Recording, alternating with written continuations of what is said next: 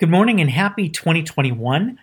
I'm so glad you're here with me, and I just wanted to ask you, what have you decided to make as your 2021 New Year's resolutions? Now, if you're like me, in the past when I've made resolutions, it's been very easy to get discouraged because I never saw any forward progress, or because after a few weeks or even a couple months, I just lost interest, or I felt that I wasn't meeting my initial resolve. And so I would put it on the back burner or say things like, I'll just start fresh on Monday morning. And then Monday morning never came. Every weekend came and went, and I never really made any choice. And what I found, and this is what I want to share with you, what I found is that when I listened to a couple coaches. One of them was Ray Higdon. He probably had the biggest impact because he's pretty down to earth, but he put on this light bulb. And so I figured I would share that and see if it resonates with you and puts on your light bulb. When you decide to do something, whether it's anything, and you have goals to achieve, and you have things that you're resolved to do or become, two things. First, become that person or become that state right now. And what that entails is taking those easy actions in the moment that are going to get you where you want to go and meet your goals.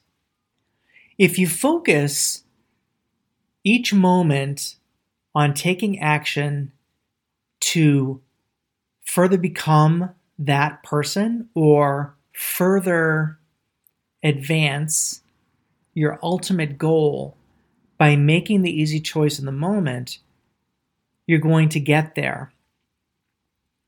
And it's as easy to do the thing or have the feeling as it is not to do the thing or have the feeling. And in that moment, you need to ask yourself, what is going to get you closer to what you want or who you want to be? And when you make that easy choice in the moment, it has a cumulative effect over time.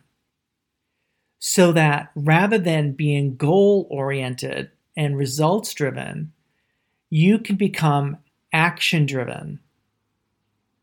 So, for example, say you're working on personal development.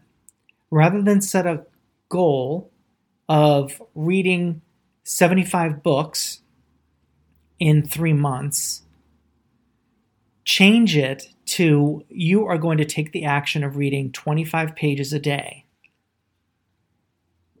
Rather than saying you're going to lose 50 pounds in the year, take the action of saying, I'm going to eat 3 vegetarian meals this week.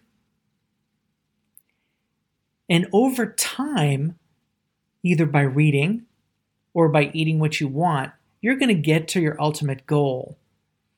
But as you become that person and take on those actions and see that you can do it on a consistent basis, you're going to stay with it and you're going to manifest what you want.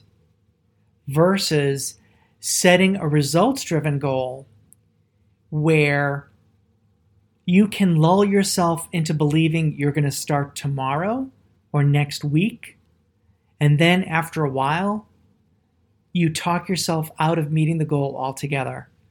So I hope this was helpful. If you got some value out of it, please share this with somebody else who wants to listen to it, and I'll be talking to you soon. Thanks.